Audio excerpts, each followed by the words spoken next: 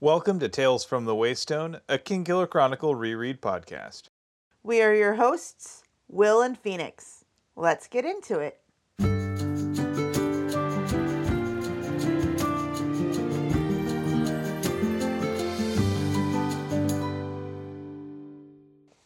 Welcome to Tales from the Waystone, Season 2, Episode 7, Easier Said Than Done, where we will be looking at chapters 11 and 12 of The Wise Man's Fear through the lens of proving one's worth. Before we begin, let's get some disclaimers out of the way. First, if you hear a droning noise, blame our neighbors. I don't know what they're doing. I don't know if it's a vacuum. I don't know if it's the refrigerator that is sitting outside on somebody's porch. I don't know if it's a broken air conditioner, but it's annoying. Secondly, I think you know by now that we are covering the Wise Man's Fear, and that we are doing so in small chunks through chosen lenses to figure out what we can take from the text to apply to our real lives. We'll take some time to explore models of practical wisdom within the text with an Aristotelian Phronimos of the week. After that, we'll expand our understanding of our own world with an interesting fact, and then we will share a recommended thing of the week. Finally, we will wrap things up with 7 words from the book and 7 words from our own lives. Second of all, we are in no way affiliated with Patrick Rothfuss or his publisher, Daw Books. Third of all, our discussions naturally assume some familiarity with the Kingkiller Chronicle and all of its ancillary materials. I'm not going to go into listing them because if you care, you already know, and if you don't, I don't know why you're listening. And we want to make the introduction longer. Finally, a word to our community. Be kind to yourselves, one another, and the creators of the worlds we love exploring. So now it's time for our 45-second recap. It's my turn this week. Do you have a timer ready? I do not have my phone in here. I was going to be good and not be distracted. All right. Thank you for the use of your phone so that I can punish you later when you mess up. When I mess up, great. What? We've already got a suggestion from a wonderful patron. You like Danishes? Not with cherries, I don't. You don't know that. If it doesn't have cherries, it's not punishment, now is it? I don't know. If it's a raspberry, it's punishment for me. Anyway, it's my turn here, so let's go ahead and dive into it. Let me know when you're ready. Alrighty. In 3, 2, 1, go. Kvothe and Ari share dinner with Elodin, who's dreadfully sorry about the shape she's in. Impressed that Kvothe named the girl, Elodin invites him to try, giving his naming class a whirl, and his word is no lie. A visit to Lauren later grants Kvothe access to the stacks, because he's not a smoldering crater, though patience he lacks. Meanwhile, in the fishery, Kilvin makes Kvothe aware that selling trinkets as wishery is a crime to raise hares. On his first day in Elodin's class, Kvothe yearns to make hay, though more likely makes himself an Ash. No Danishes for you this week. That is the plan. Do I have to say Ash? I mean, because I could just be referring to a donkey. I might just edit the Ash in anyway, because it's funny. Okay. But 31.20 seconds is your time. Yes. And let us continue. All right. So we kick off with Chapter 11, Haven, which starts off with a rendezvous between Kvothe and Ari, which gets crashed by Elodin. In the best way possible. Anyway. Full disclosure, once again, I read this last week and then we didn't record because of course not. But this is still one of my favorite parts of this. So I know what happens, but I am going to relearn as we go. So a couple things here. So let's talk about the gifts, because the exchange of gifts is important to Kvothe and Ari. It's part of their ritual. Kvothe provides a bottle of honey beer from Braden. There's Braden again. Braden beer, we've had that a couple times. Well, bread and beer. Which is spelled exactly the same way as our tack-playing friend. You mean Cinder? No, of course not. Yeah, it's totally Cinder. Anyway. Kvothe also provides a barley loaf, and then smoked salmon, which has a harp in its heart. I'm wondering if that has something to tie into Denna. Huh. That would be really weird connotation. I know. I'm not sure what that means. But there's just echoes, right? True. I love that Ari is like, hello, fish, instead of grossed out. Meanwhile, Ari provides a lavender candle full of happy dreams. So I love this because Lavender is one of those calming scents, like the essential oils and aromatherapy and happy dreams, because she knows that Kvothe has nightmares.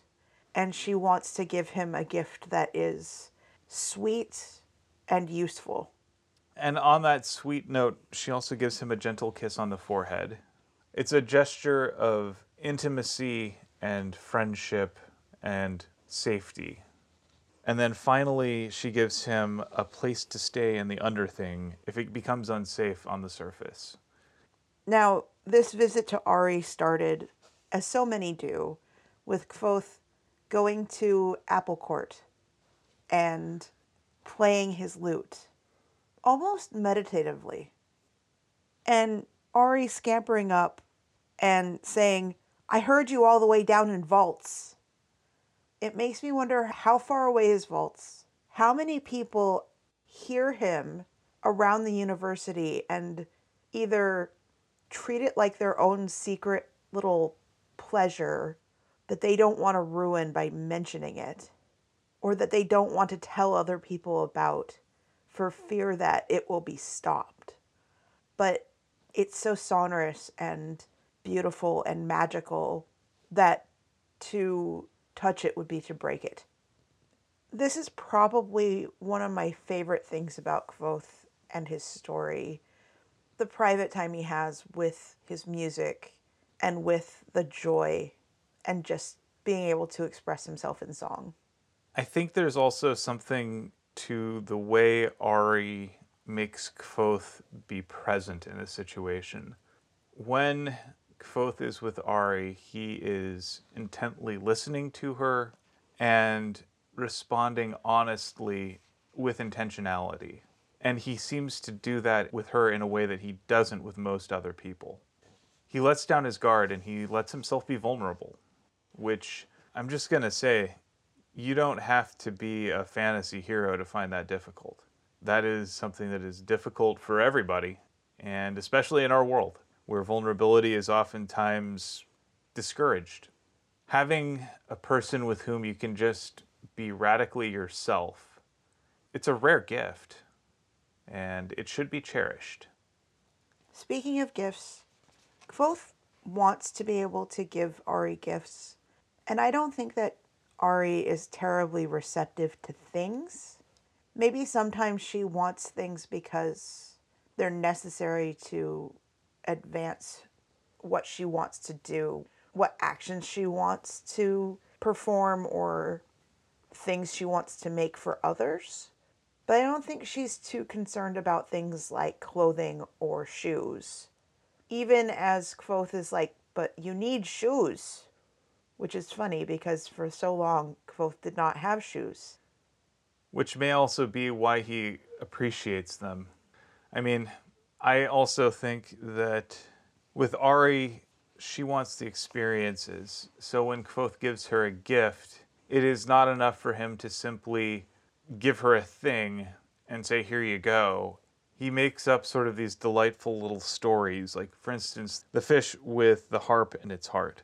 These sort of wondrous things that make them more than just mere practicalities or nourishment. He makes them into things that nourish her imagination. It's sort of like how just purchasing something from a store isn't as exciting as telling someone the story of how you picked something out just for them and what your thought process was that made you say, you know what, that's a Phoenix thing. She would love this. Also, putting thought into something like if you really think that the best option is a gift card or money, even. For some people, it's really lovely and nice to receive things from people who care about you. But sometimes those people who care about you don't know exactly what you need. And if they explain that while they could have spent money on like a spa day or some frivolity that you don't feel you need, but you do need money for clothes, or if you're a single parent and you want to provide something for your kid, that can go so much further than the gift of an actual item or experience. Well, and in that case, what you're really giving someone is the gift of agency. I am giving you something with generosity and letting you choose how you would like to make use of it. Now, before this can get too much sweeter, Eladin pops out. Turns out Eladin's kind of been keeping tabs on Ari for some time now. We don't know how long. We don't know if Ari was one of his students. He's actually really young, even though my mental image of him is kind of Merlin from The Sword and the Stone from the Disney movie. He ages backwards, that's the thing. Nah, no Benjamin buttoning it here. But that's just what I have in my head. But I know, canonically, he's like, what, 30? He's younger than us. Ah. Okay, let's move past that one. Kvothe is initially very defensive of Ari.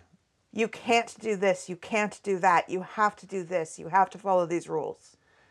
And obviously, this protective streak comes from a place of care and concern, but it also doesn't really give Eladin the chance to prove his worth.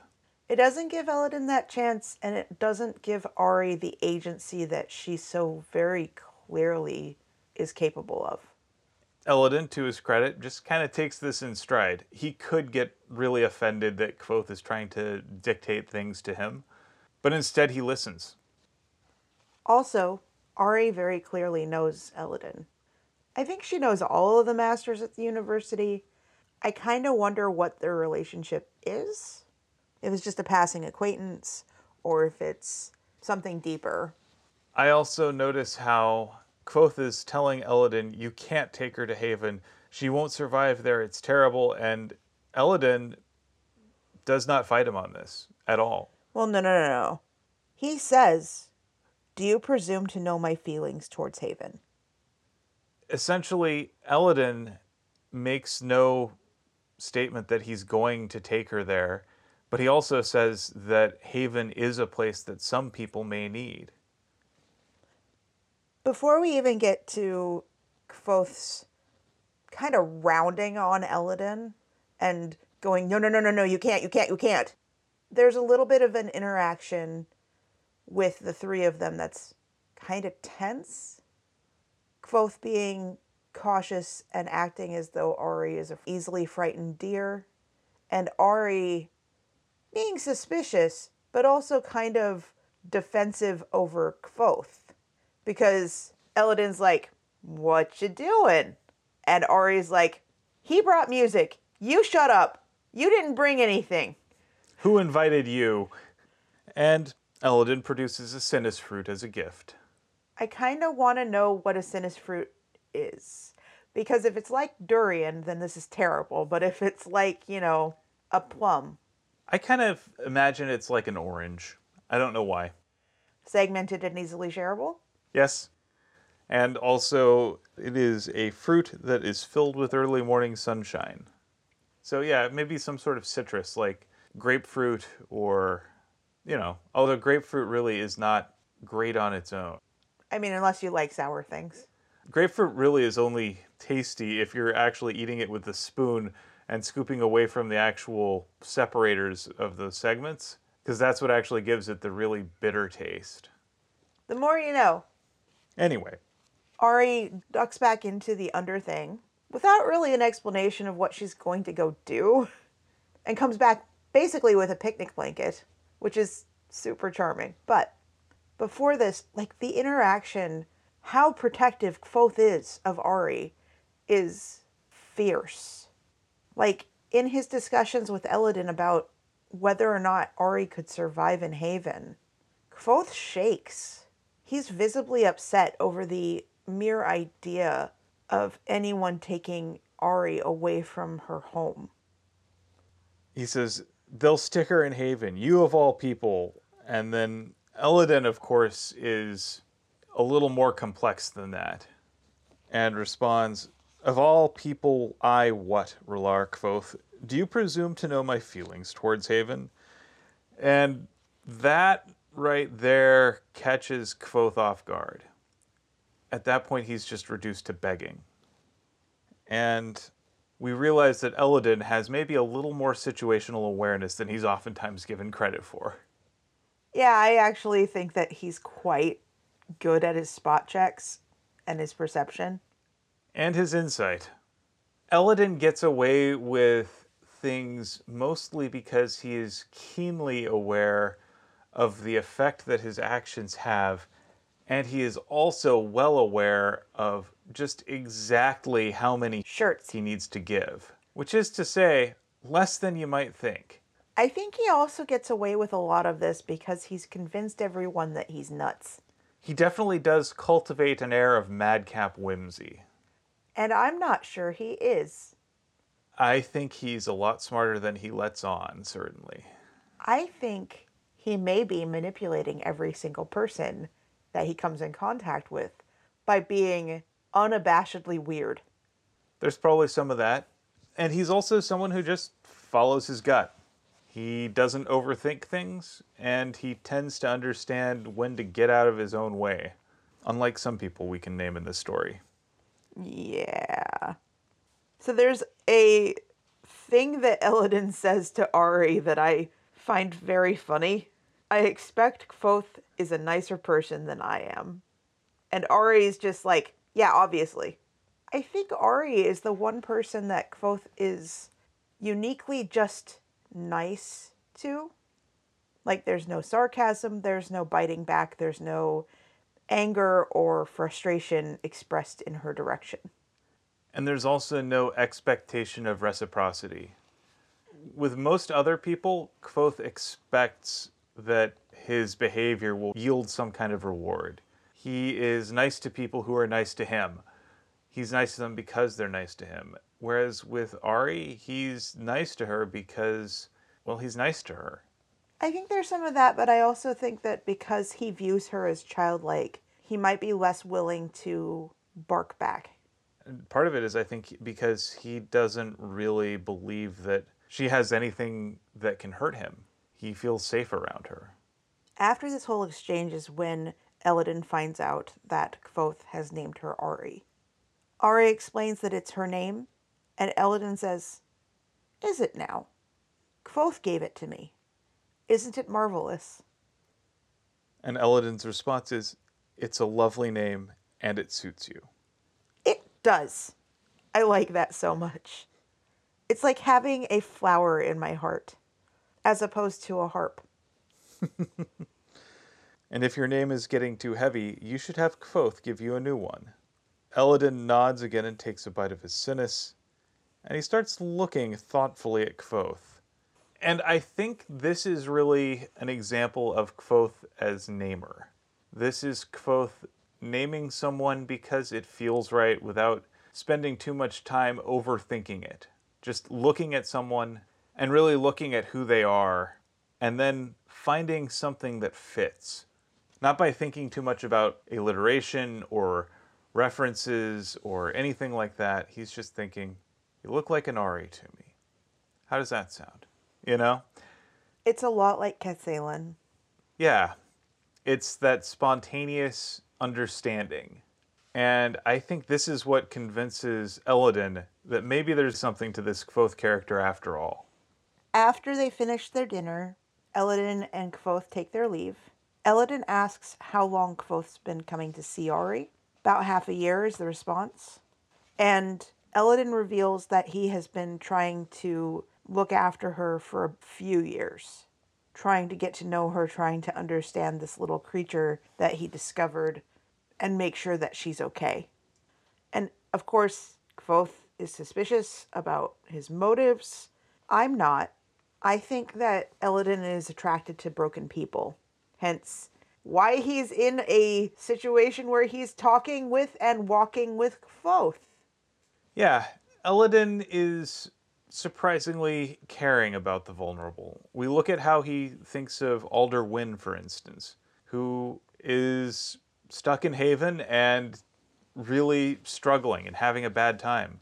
Elodin goes and checks on him. I think Elodin feels some responsibility for him and his condition, but beyond that, has compassion for him just as a person. I kind of get the sense that maybe he feels some responsibility for Ari's situation as well. Kvothe offers up, "She's my friend, and I don't have enough friends that I could bear to lose one. Not her. Promise me that you won't tell anyone about her, or bundle her off to Haven. It's not the right place for her. I need you to promise me." And I love Elodin's response. I'm hearing an or else here.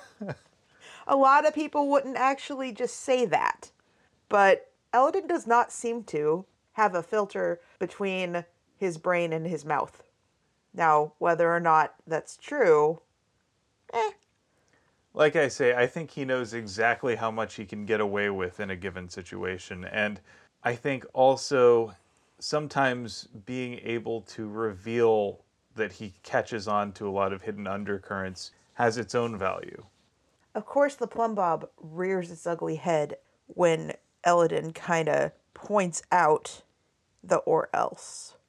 Kvothe thinks about knocking Elodin off the roof. Like, seriously thinks about it. And going down with him, for that matter. That's true. He also knows enough about himself to say, I'll probably do something stupid beyond all mortal ken. And both of us will end up the worse for it. Yeah. Elodin looked at Kvothe and goes, "What a remarkably honest threat. Normally they're much more growlish and gristly than that." And I think that this is part of how Elodin is proving that he is a namer, because those are words that sound like what he means, but aren't words. Gristly, says Kvothe. Don't you mean grizzly? And Elodin's response is both. Usually there's a lot of, I'll break your knees, I'll break your neck. Makes me think of gristle, like when you're boning a chicken. It's some good wordplay, and I think Elodin can never resist wordplay. Well, it's kind of like that SciShow video that I showed you about Kiki and Boba. Which one sounds sharp and which one sounds rounded? Gristly and growlish sound right, even as they don't, quote, exist. And I like that Pat Rothfuss brought in some very clear explanations without spelling it out as, this is how Elodin is a namer. This is just Elodin's thought process, and it's not concerned about the prescriptive sense of language. So there are prescriptivists and descriptivists when it comes to linguistic theory. Prescriptivists basically say that words have a specific meaning as codified through some organizing board or document, whether this is the French Language Association or the Oxford English Dictionary or something like that. Whereas descriptivists tend to think that language is something that's invented on the fly and that is evolved to suit the needs of people using it. That it grows and changes, and that the business of codifying it is, in some respects, foolish and oftentimes discriminatory. In this case, Kvothe is the one playing prescriptivist because he's young and it's really easy to go, well, actually. The Oxford English Dictionary defines whatever as. And in this case, Elodin's able to say, nah, I just like the sound of it. This just feels right. I think there is something to Elodin's way of thinking about language and how it fits with the world. Elodin conveyed his meaning perfectly clearly, even if he was using a word that maybe Kvothe would disagree with the choice. In retrospect, though, it made perfect sense. So at this point, also, Elodin promises not to send anyone for Ari. And Kvothe insists upon even more binding promises. And Elodin says, "I swear it on my mother's milk. I swear on my name and my power. I swear it by the ever-moving moon." And then they start walking again. And then Kvothe starts saying, well, clearly Elodin is better off than I am. Ari needs things. Ari needs warmer clothes. And Elodin fights back a little bit and says, but she won't take them from me. I leave things for her, but she won't touch them. If I give them to you, will you pass them along? Which is such a lovely kindness. And then, in that case, she also needs about 20 talents, a ruby the size of an egg, and a new set of engraving tools. Both. Does she also need lute strings too? Right. And without missing a beat, Kvothe is like, yeah, 2 pair, if you can get them. And then some more kind of confusion over language. Why Ari? And Kvothe misunderstands the question and answers, but she doesn't have anyone else. And then Eldon's like, nah. Why'd you pick that name? Because she's so bright and sweet. She doesn't have any reason to be, but she is. Ari means sunny. Which I like anyway because we've got the sun, Ari, and the moon, Denna. And Elodin's just like, in what language? So this happens again. Same thing with Ketsalin. Siaru, I think. No, it's not. Of course it's not. And then Kvothe is like, well, I must have learned it somewhere. Must be something real. But before we can go too deep into this, Elodin offers him a spot in his class. It occurs to me that it might not be a complete waste of your time. Oh my goodness, do I love this character. Yeah, Elodin is the sort of person who is exceedingly capable of seeing things as they are, not as how we think they ought to be. And I think that is how he views people too. In this case, I think he's recognizing that Kvothe hit on a good name, even if he doesn't understand why. And I think he's got a little bit of a sense that, yeah, okay, this kid can think on his feet. He can do what I need him to do. I just got to get him to get out of his own goddamn way. And out of his head. Yep. This brings us to the revelation that even though it has been half a year or more, Kvothe is still banned from the archives because he almost burned them down because he's an idiot. I love his response. That is utter horse Shirt. You're my Ralar now. Yeah, at this point, Elodin is full mama bearing. And at that point, they basically make a Batman-style visit to Master Lauren, who is surprisingly unsurprised by this. So when you say Batman style, I kind of picture like the Adam West Batman, not the Christian Bale Batman. A little bit.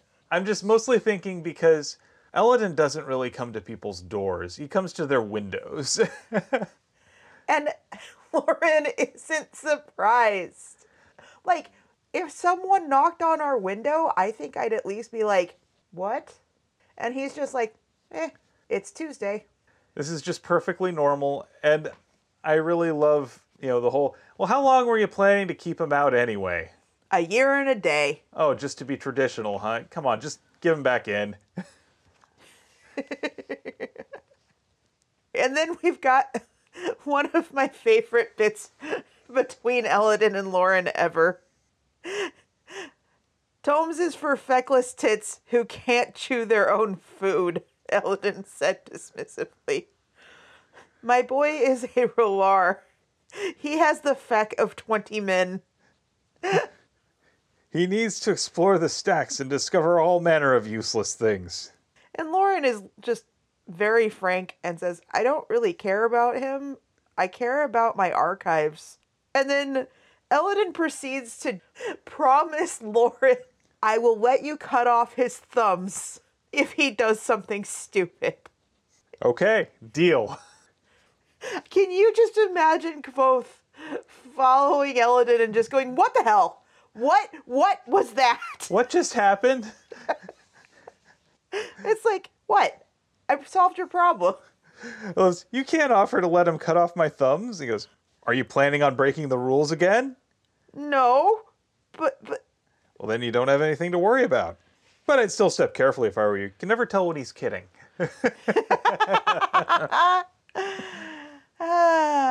I think that Lauren has a very lovely, dry sense of humor that is so dry that only he gets it. And I think he's fine with that. I do too. So then we've got more accounting, and then we also have Kvothe signing up for classes. This is riveting stuff, guys. It's only then that Kvothe realizes that he doesn't know the name of Elodin's class. He leafs through the ledger until he spots Elodin's name, and then the title, in fresh dark ink, Introduction to Not Being a Stupid Jackass. And if there's anyone who needs that class, it's Kvothe. He sighed and penned his name in the single blank space beneath. Which tells me that Elodin probably has a different name for each person taking the class. Okay, so hear me out. Have you seen those word search thingies that are like the first 5 or like what your year is going to be like? So maybe searching for Elodin's class is like the first one you find is the one that you needed. That's actually pretty much exactly what he would do. That is the most Elodin thing ever.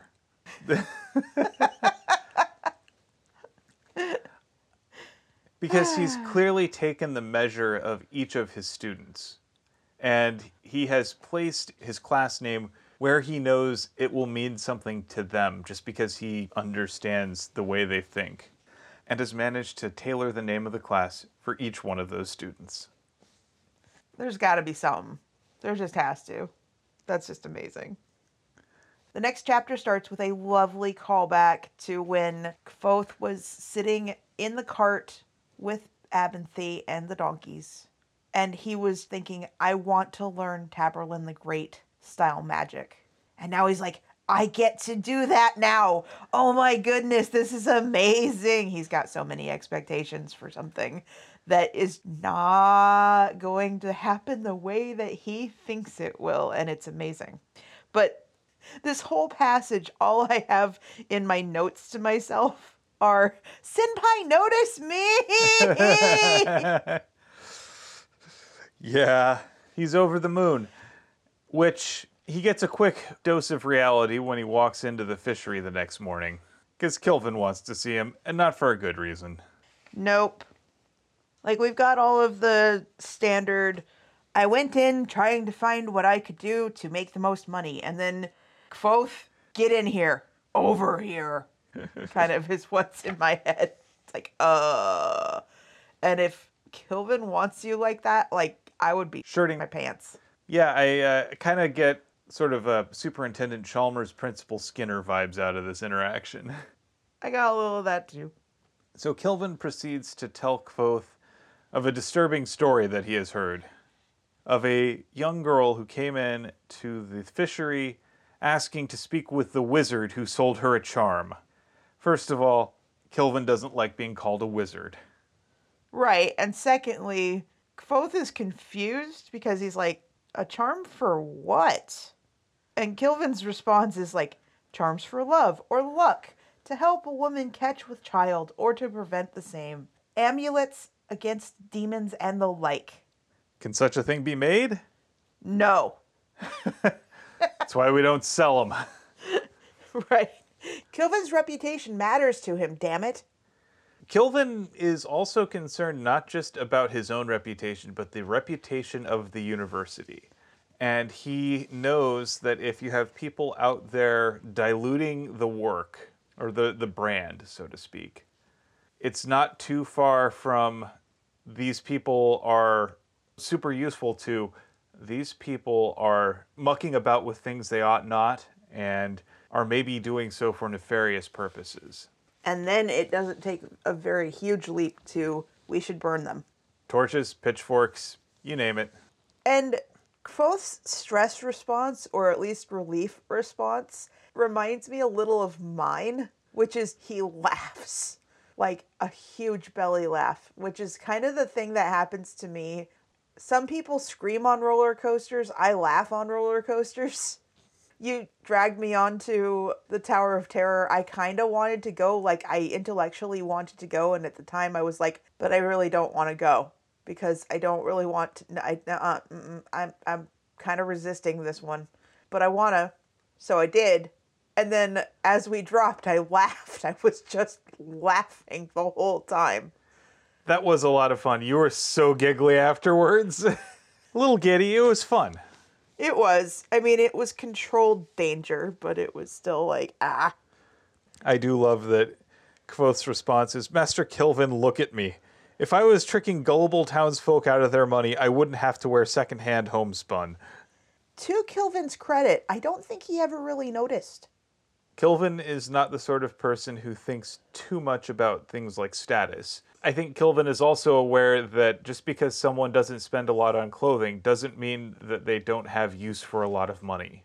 And then Kvothe goes on to say, I am well aware that it would fall under fraudulent purveyance, and I wouldn't risk that. Because Kvothe does not have money with which to get himself out of trouble. And above all else, I think he knows all of the rules because he needs to know what ones he can bend and break so that he doesn't get royally screwed. I do love that Kilvin's thought is, a member of the Arcanum avoids such behavior because it is wrong, not because there's too much risk. So, like, there is, I'm going to not do this because it is the wrong thing to do. And then there is, I'm not going to do this because I'm going to be punished. So I think really what we're looking at is a difference between consequentialism and deontology. There we go. Deontology is where you have an ethical code that is built around right and wrong and has nothing to do with the consequences of those actions. Whereas consequentialism essentially is almost entirely focused on the consequences and outcomes of a given set of actions. Now, if you actually talk to people, they tend to be some kind of a mix of both of those. People look at consequences, but they also recognize that you have to have rules, and oftentimes your rules, you kind of figure out if they work based on how the consequences of having them turn out. Most people are not purely deontologists or purely consequentialists, and then there are some folks who are neither. But I think that things change from being a child to being an adult, where you're going to be more of a consequentialist as a kid. It's going to be more of a threat to say, if you do this, I will do this, and that's you earning a punishment, versus as an adult choosing to do something for different reasons other than you will be punished for it. Yeah, it's the difference between saying, I don't want to steal because I might get caught and then sent to jail, versus I don't want to steal because stealing is harmful to someone else and I would be hurting that person if I did that. And then we get down to brass tacks a little bit, and Kvothe replying, kind of sadly, Master Kilvin, if you had that much faith in my moral grounding, we wouldn't be having this conversation. Which is quite true, but it's different than the discussion we were having. It's all well and good to expect that good people will do good for good reason. But also, if you're a realist about things, not everyone will. The people who are fair-minded will suspect everyone, and the people who are less fair-minded will suspect certain people. In this case, Kilvin says, I admit I would not expect such of you, but I have been surprised before, and I would be remiss in my duty if I did not investigate such things. He has the sense that he needs to at least understand the full story, because there may be something he doesn't understand. And he wants to get Kvothe's perspective on this. Which is, I think, why he is asking questions instead of making accusations. And then we've got a question that colloquially people will ask or say, in my honest opinion, or do you want my honest opinion, or whatever. And of course it's your honest opinion. It's just filler words. But this might also be an instance where Kilvin is not a native speaker of, what are we? Common? Common? Yeah. That's... Anyway. And he's just like, always be honest. I expect someone is trying to get me into trouble. Which, if it was anyone else, I might not agree with him, and I might not believe that this is an accurate and or fair statement. That said, Kilvin has to be aware of, oh yeah, you're dealing with a particularly litigious person who I have seen bring you up on the horns multiple times for things that don't matter, so Okay, yeah, I believe that. At the end, though, of this little section, I trust I will not be troubled by a horde of pregnant women waving iron pendants and cursing your name. Ah, I love Master Kelvin.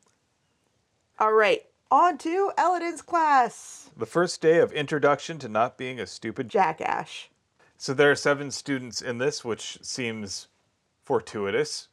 Yeah, so I actually have notes about this one. Okay. So there are 7 of us in all. First was Fenton, who was my friendly rival from Advanced Sympathy.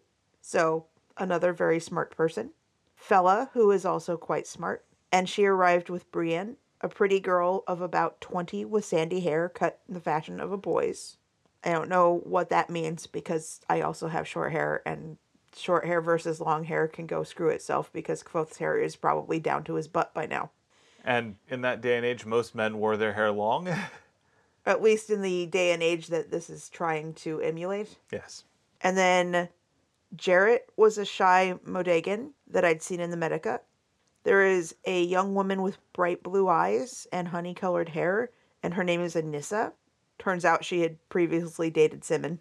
And then we've got Yuresh, who is nearly 30, so non-traditional student, and a full Eltha, and he is apparently from a place called Lanat. But if you do the math on this, there are 3 women and 4 men in a school where there are 10 men to 1 woman. So Eladin has chosen for his class a disproportionate, from the whole student body, number of women, which also indicates that maybe women are better at naming than men are.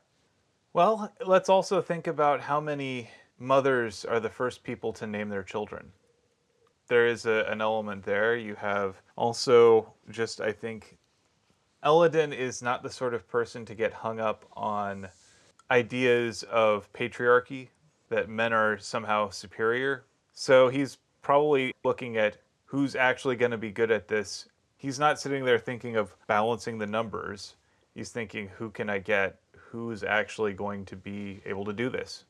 There is the other possibility of when you have a group of people, this is normal for a lot of movies, narratives, books, whatever. If you have an odd numbered group of people, almost inevitably it will be split down the middle, men to women, and then the less number is women and the more number is men. So for 7, 4 to 3 sounds right. For 5, 3 to 2 sounds right. For a group of 3 people, 2 men and a woman. Because you can't just not have women, except you can, because that happens all the time too. And it's interesting to see more current movies being produced actually with not only women leads, but women sidekicks, and girls being chosen as the gender of the companions. So we just watched Raya and the Last Dragon. The number of women characters, named women characters who have speaking roles and action roles is amazingly high. I think in the group of people that get gathered to do the majority of the action push, there are only 2 men, or a man and a boy. And that's pretty awesome. I'm not saying that every movie has to be like that, but what I'm saying is that when so much of our media has been default 2 men, 1 girl, or 3 men, 2 girls, whatever, 3 men, 2 women.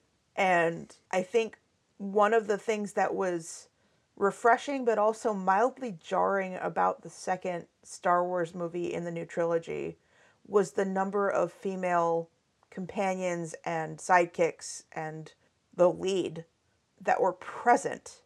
It wasn't even half. It really wasn't. But there were more of them.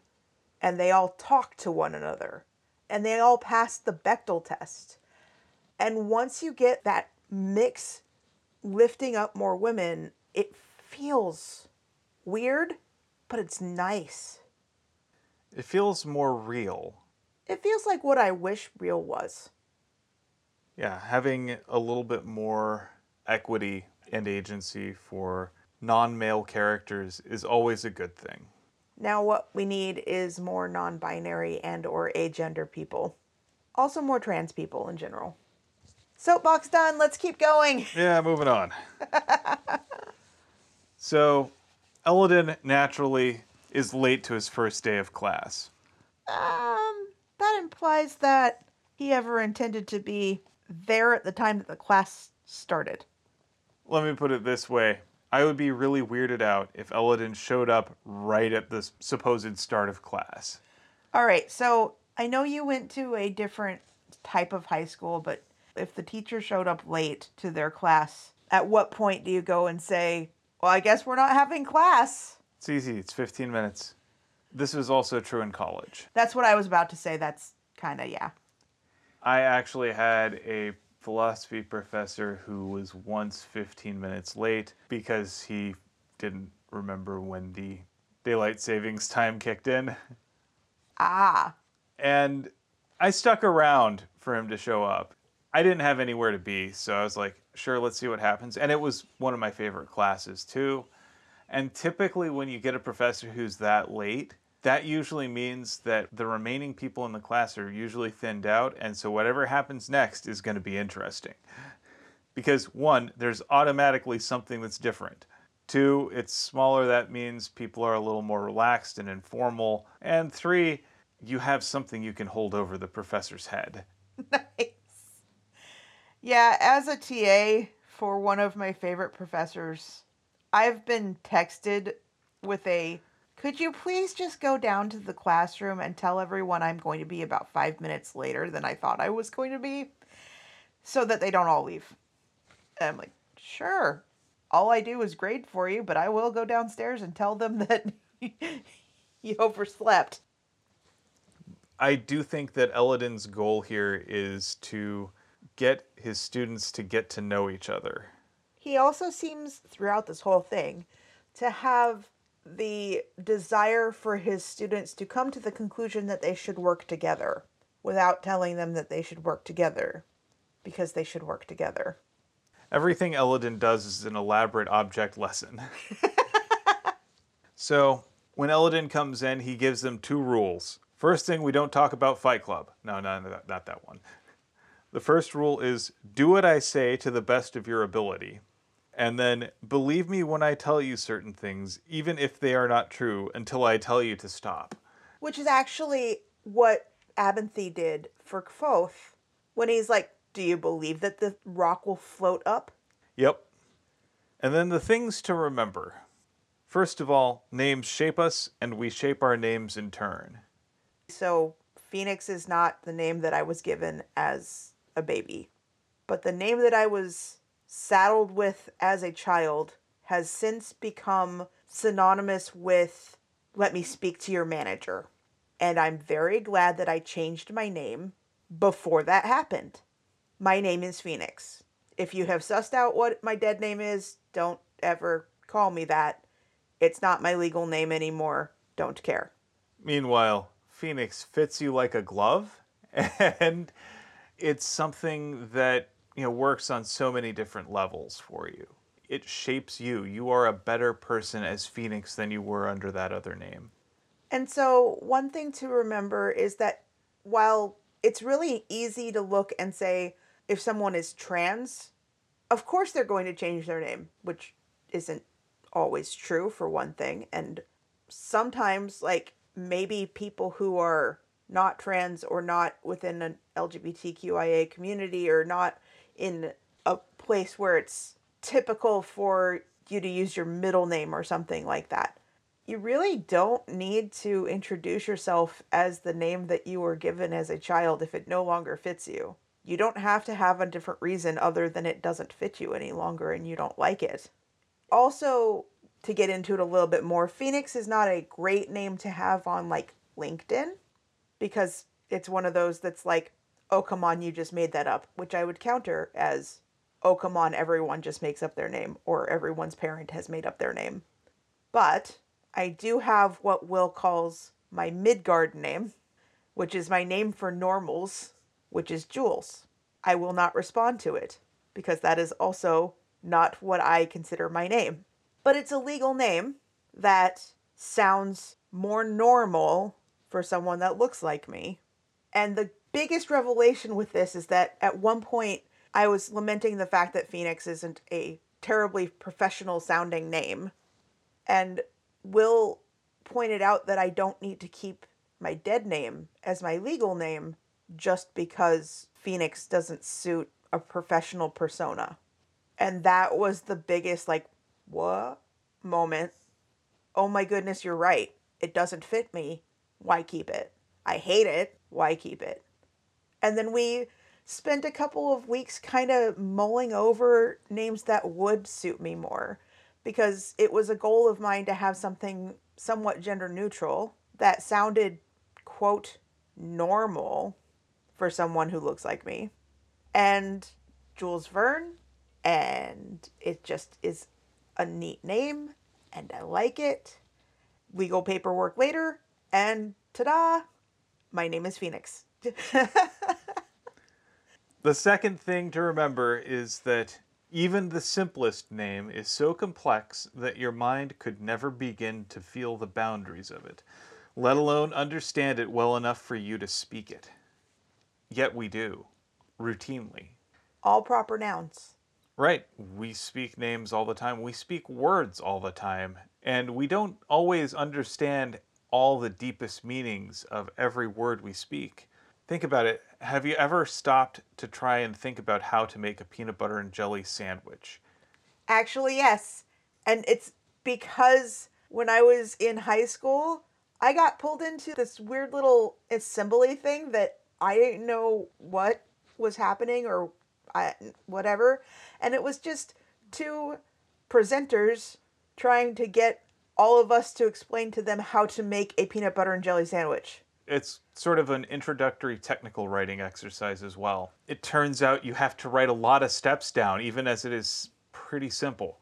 And all of that means that things that we do all the time are things that we do without thinking.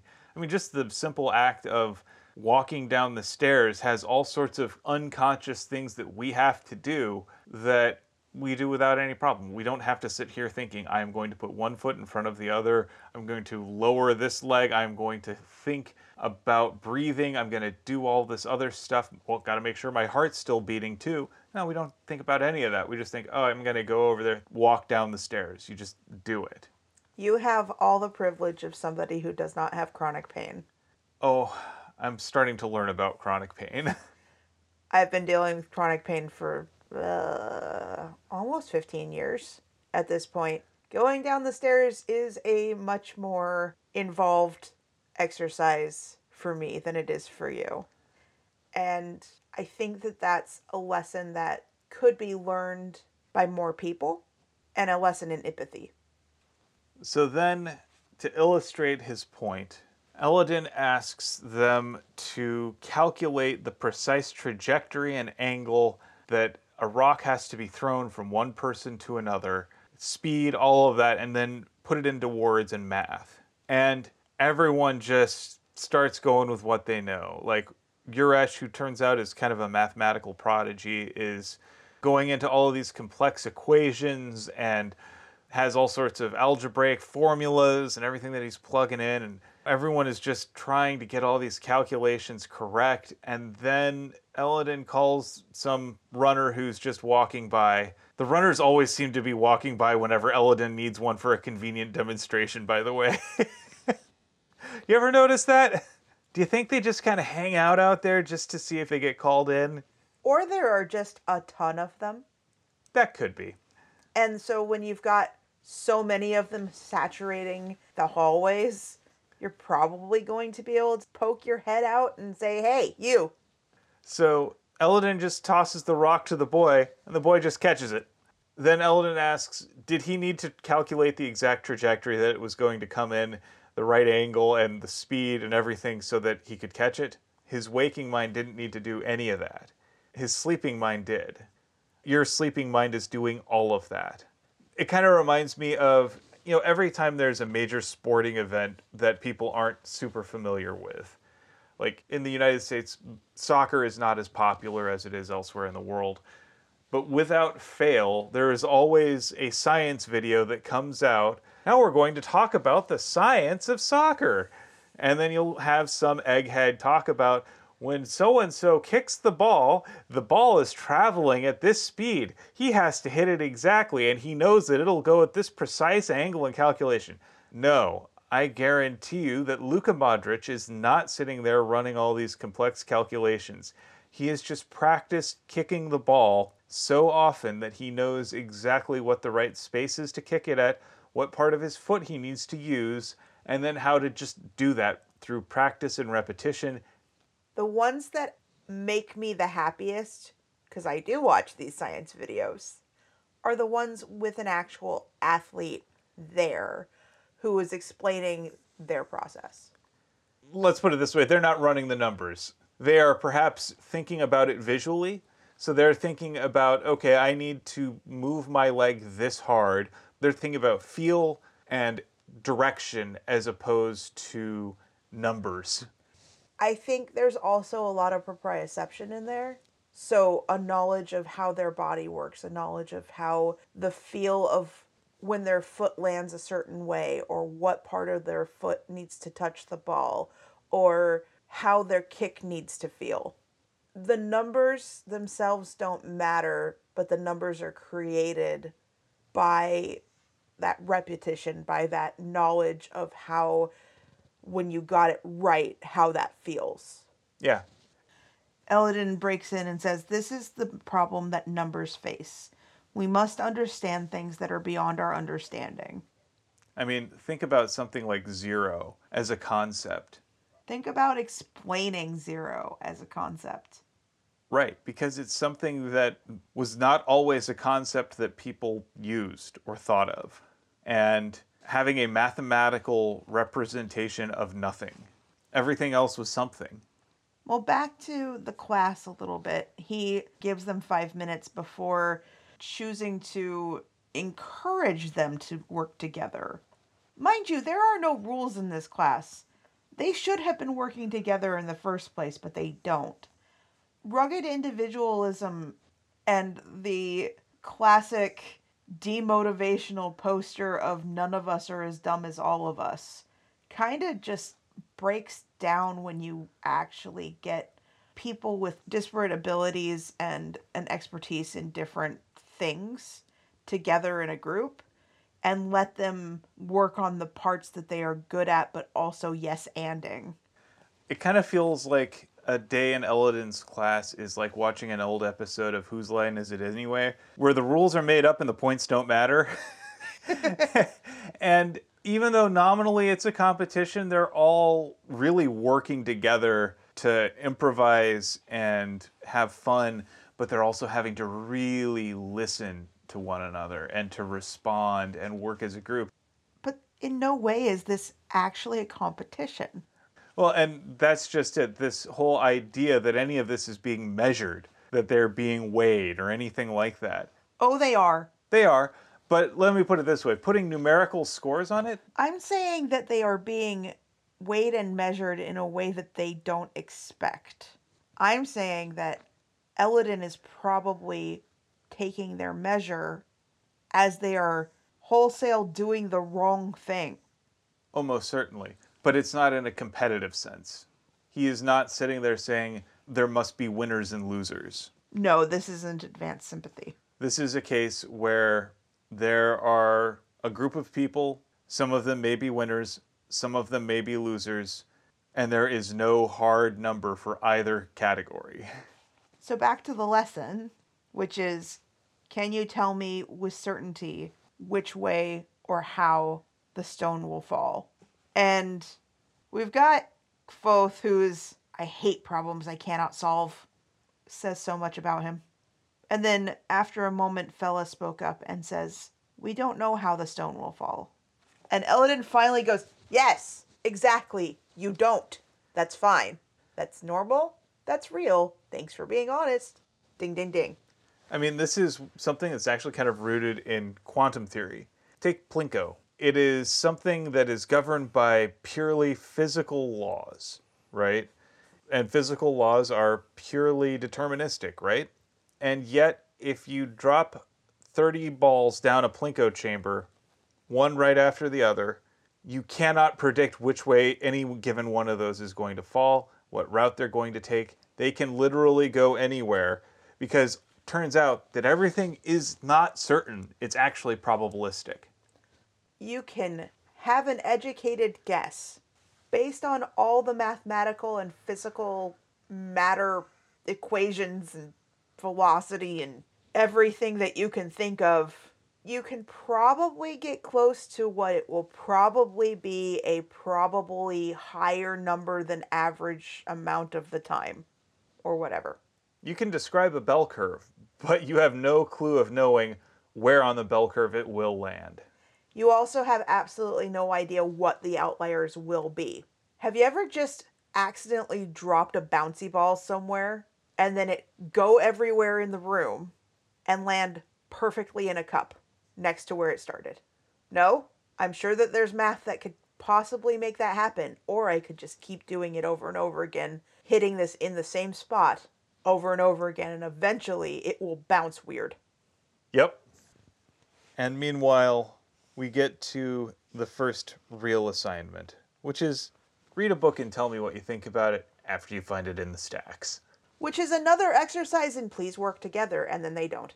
Naturally. And as we understand from Fella's description of the library, finding a book in the stacks is no easy task. And Elodin even admits that there's a couple that he's not found in the stacks. And that's probably the point, because he wants to know, can you find it? I want to read it. Or I don't want to read it. He hasn't read any of these. This is not about the books. It's about the process. I do have a note here, though, that everything that we have learned now in Elodin's class is much like what Abinthy taught Kvothe as a kid, and he is forgotten by now. Much like we have kind of forgotten about the bits of the story that are Kvothe's childhood. This is a refresher on that. And it's something Kvothe is needed to. He's gotten so hung up in his goals that he's forgotten his basics. And so with that, I think actually we're at a good spot to talk about our Phronimos of the week. Who'd you pick? Recency bias is probably playing a big part in this because I didn't plan one. And while I'd love to say Elodin, I kind of don't want to. I want to say Fella, because she's the one who finally admits that they don't have an answer that they can calculate. And I bet in no small part was kind of the driving force in letting everyone else be secure in the knowledge that it is okay to tell Elodin, we don't know the answer. I think that having the answer of I don't know when you don't know is so very, very smart. I've said this before. I think it was my words last week. But admitting that you don't know something is great. It is the soul of Socratic wisdom. So, for those of you who have not followed ancient Greek philosophy, the story goes that Socrates was judged by the Oracle of Delphi to be the wisest man in Athens, and the reason for this was because, unlike everyone else in Athens, he knew what he did not know. There are a lot of things Socrates didn't know, and that was actually kind of the point. Compared to the artisans, the teachers, the scholars who allowed their expertise in one particular field to trick them into thinking they knew about other fields. This is much like Twitter lawyers and Facebook doctors and Instagram epidemiologists. Yep, we see this all the time also anytime science communicators try to talk about philosophy. Yeah, I'm calling you out. You guys are bad at it. Oh, so you're saying that Crash Course Philosophy is, Hooey. Hank Green, I love you, but your knowledge of science does not equip you to talk about philosophy. I'm sure that he had a whole bunch of philosophy majors contribute to the scripts. But that doesn't mean that he has a whole lot of credibility in my mind. Elitist. Look, this is my area of expertise. And yet you absolutely adored The Good Place. I did. Because they also admitted that, yeah, we didn't actually read What We Owe Each Other. We just thought it sounded cool. Speaking of The Good Place, we saw the set from The Good Place in an episode of Star Trek Voyager, and I just kind of squeed and clapped and was happy. Yeah, it was pretty surreal. I was like, Will, do you recognize this? And he's like, no. And I said, what if all the shop names had puns in them? That was pretty amazing. Anyway, I think that one thing we really, really do need to learn from examples from other people or just internalize is that it's okay to say, I don't know. Because if I can admit that I don't know something, but hey, maybe I would like to, then it opens up the possibility of me learning something. Instead of, I don't know, but I feel like if I say I don't know, people will look down on me, and therefore I have to pretend that I know in order for them not to look down on me, and then when I screw it all up, continue bluffing? There's no winning in that cycle. No. No, there's not. But if, let's say, something in the house breaks, let's say the toilet breaks, I am a much more physically inclined, like geometry and physics and all that wonderfulness. I understand how things work together, and I've fixed a few toilets in my day. You don't have that same knowledge because somehow, whenever the toilet breaks, it's not around you. And I get to fix it regardless, or somebody else in your life has fixed it before. It is better to me if you wait and ask for help and say, I don't know what to do. Can you help me? Can you teach me? Than it would be for the toilet to overflow and explode or continue running or break worse.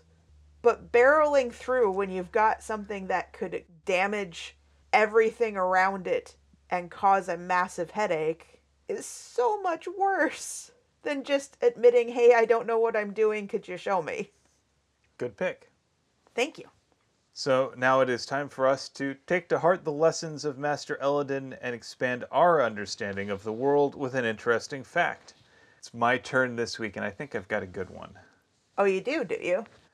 So, we all know that cats of all shapes and sizes like boxes or even two-dimensional shapes like squares. And we've seen this in species ranging from your usual domestic house cat all the way up to Bengal tigers. However, a new study finds that our cat friends may even see squares where none exist, just like us. So, in a new citizen science study called If I Fits, I Sits, a citizen science investigation into illusory contour susceptibility in domestic cats, researcher Gabriella Smith asked her human friends to see how their kitty housemates responded to a series of shapes taped to a mat on the floor, including a solid square outline, the Kinesia square illusion, which is a pattern of Pac-Man-like shapes that fool the human brain into seeing a fully outlined square, and as a control example, a Kinesia shape, but one where the illusion isn't possible. So, ultimately, 30 owners were able to successfully complete the experiment in full, which involved 6 days of trial. Of these, 9 cats were cooperative, meaning that they actually made a choice at least once during the trials. And out of the 16 times a choice was made, cats sat on the square 8 times, the square-like illusion 7 times, and the control illusion once. Naturally, of course, this represents a small sample, and cats are notoriously fickle when it comes to participating in behavioral research, but there definitely seems to be a pattern here in that they do seem to see squares and feel more comfortable sitting on them. It's the same reason why, for instance, our little podcat Leela loves to sit on boxes or like pieces of paper on the floor. Even if there's nothing around her, she just sits on that. She also sits on the little cardboard round from one of our little roundabout toys. She'll sit on the roundabout toy to make sure that Sokka can't play with it. She sat on my folded shirt yesterday. Yeah, I mean, the researchers don't know exactly why cats are like this, but they hope to gather more examples of this square-seeking behavior in cats as well as dogs in a new study, which is actually open right now. So if you want to try this for yourself and maybe even contribute your own data with your furry friends and coworkers, we're going to include the link to the website for this study in the podcast description. And meanwhile, if you just want to look at cute animals, you can also check out the social hashtag SeeingThings2021 on Twitter. I think that's really fascinating.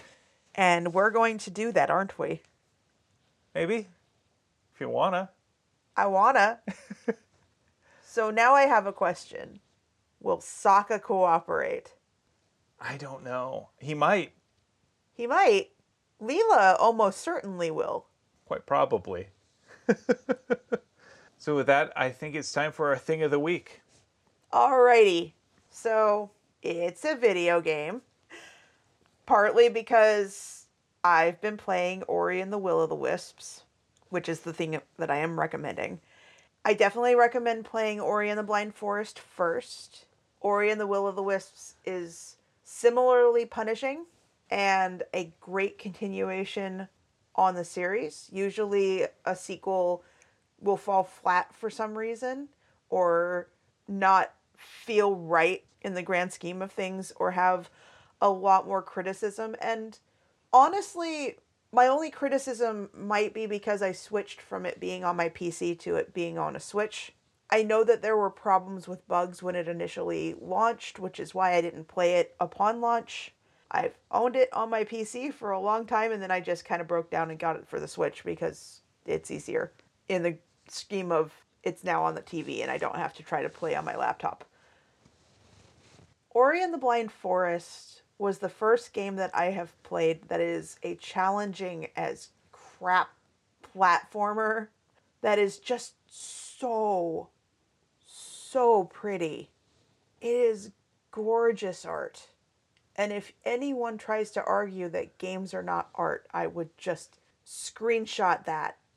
Also, all of the mechanics that are in Ori and the Blind Forest eventually you regain in Ori and the Will of the Wisps. You start off with a single jump and a lot of bits and pieces where you get anticipation, where you can know that you're going to get an ability and that you will eventually be able to do something else awesome. But there is a thing that I like to do in these kinds of challenging platformers that I did with not only Ori and the Blind Forest and Ori and the Will of the Wisps, but also a game called Dust and Elysian Tale, where I try to manipulate the physics inside the game of the main character enough so that I essentially can either fly or like air step or something up to platforms I'm not supposed to get to yet. And sometimes this bites me in the butt. And sometimes it causes me to swear loudly constantly until I get out of the spikes, god damn it. I mean, you like this game, don't you? Yes. Yes, I do. And if you've played Ori and the Blind Forest, or if you've played other challenging platformers, you'll also know that there is a mechanic in a lot of these games where eventually you will be chased by lava or water or a monster or something. And that happened this morning. I triggered an event and I was doing pretty well. I was in the zone. I was excited and this was going nicely because, you know, the last time I played one of these games, I spent a very long time and died very, very many times trying to get up a tree. And this time I'm just trying to like run ahead of water. And as I'm playing, Will just looks up. Well, that looks exciting. And my concentration just broke to pieces. And the cat woke up and stood in front of the television. Look, Sokka didn't wake up because I said that looks exciting. Sokka woke up because you started yelling at me. And that was what did it. I was yelling and laughing at you. Very loudly, though. That's fair. You didn't have to do that. Yeah, but you didn't have to say, well, that looks exciting. Was it exciting? Does that matter? Answer the question. It was. I was simply then stating of that was that it was. It was an honest description. At a very inappropriate time. Now, a little bit of context. Will is a person that will hand me the controller whenever there needs to be, like, an escape from lava or an escape from rushing water. I don't do platforming. And I do it badly. But one thing I really like about Ori and the Blind Forest is that, and Ori and the Will of the Wisps, is that the developers didn't put you on a game over screen and this is going to take forever and encourage you to stop playing. They made it really, really quick to get back into the action, and it makes it so seamless. It makes it this challenge that I need to get done. That it doesn't punish you, it just makes you do it again. And I think that that was such a smart decision. Like, I'm having a problem where when I first played the other game, I was on a Xbox controller, and now I'm on the Switch controller, and they are not the same. And so sometimes I hit the wrong button. And when you're hitting the wrong button in a platformer that quite literally everything around you is spikes or rushing water or death, that doesn't work so well. Oops. Oops. Well, that sounds exciting. But I do definitely recommend it. I was never one that was like, hey, I need to play Super Meat Boy. But I get the distinct impression that Ori and the Blind Forest and Ori and the Will of the Wisps, especially played on normal, are kind of in that same punishing yet rewarding platformer genre. But this one is just so pretty, and the music is gorgeous, and there's something about it that just it's both exciting and relaxing for me, even as I'm swearing at the fact that I just climbed up a wall into a thing of spikes and I'm getting a carnivorous plant shooting yellow balls of energy at me, and every time they do that I lose my grip on the wall and I fall into poisonous water. And I did say I like this game, and I do. So that is what I'm recommending, is Ori and the Blind Forest and Ori and the Will of the Wisps. Cool. So now let's move on to our 7 words. I believe you had the books this time? I did, and I highlighted a whole ton of them, and I can't decide. Pick 3. Pick 3, says the person who consistently says way more than 3. Yeah, because I write them down. I highlight them. This is my book. It's full of yellow and orange highlighter, and the orange highlighter is all 7 words. Some of them are less fun than others. I mean, like, Relark Foth, come in, close the door. That's... Meh. Well, I know what one I am going to choose. Well, I thought I knew. I was going to choose Introduction to Not Being a Stupid Jackass. But there's also, what the hell? What the hell? And Lauren just going, Elodin, what can I do for you? You've had better luck than I have. You know, I am just as lovely as the moon. But the one that I am going to choose because it makes me laugh, and I like the ones that make me laugh. He has the feck of 20 men. That is a fun one. I love Elodin. So I had 7 words from life, and I think these will also make you laugh. Sokka is a bad video game companion. Yeah. And I think that works in multiple ways. One, if Sokka were a companion in a video game, He'd be terrible. yeah, he'd be the one who constantly is wandering into lava or pulling aggro on an entire dungeon or knocking over some sort of crucial trap. So I can imagine him pulling aggro on an entire dungeon and then running out past the rest of the party Yep. and then not getting hurt. Yep. He would Leroy Jenkins the entire thing. Yep. And then Bubble Hearth.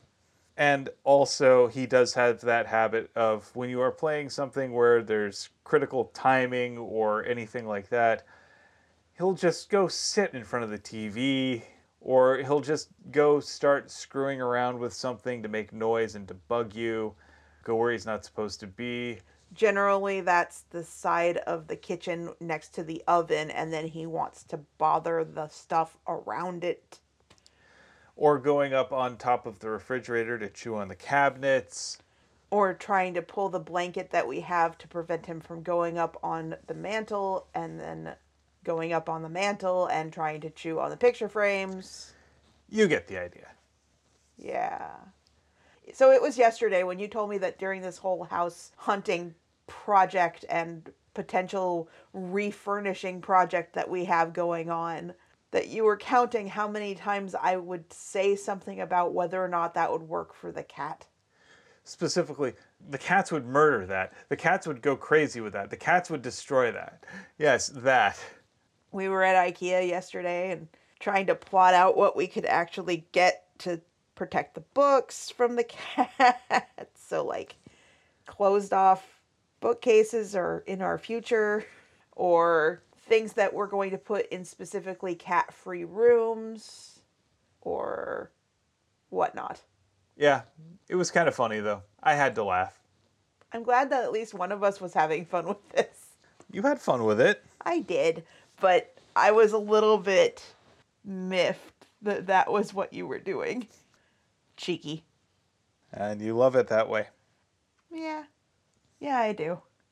Well, with that, I'd like to thank you for potting with me. Thank you for potting with me. And thank you for listening to Tales from the Waystone. Join us next time on Tales from the Waystone as we cover chapters 13 through 15 of The Wise Man's Fear through the lens of object lessons. We would like to extend a huge thank you to our friend Shawnee Jang for our theme music. And many thanks to Patrick Rothfuss for creating a world that we've enjoyed exploring. Audio production, editing, and social media coordination courtesy of me, Phoenix McCullough. And writing and project management courtesy of me, Will McCullough. If you would like to help support us and have the means to do so, please take a look at our Patreon page, patreon.com/waystonepod, where you can find access to our show notes, early access to the podcast, Patreon exclusive bonus pods, and a whole host of other things that if you would like to spend money on, we're here for. Excellent. And as always, here's to one more day above the roses. To one more day above the roses. Ding!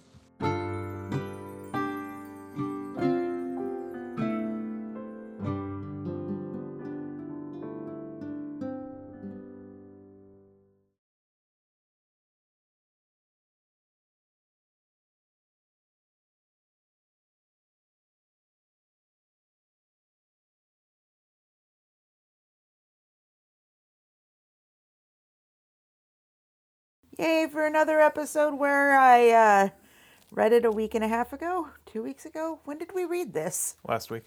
Was it only last week? Mm-hmm. Okay.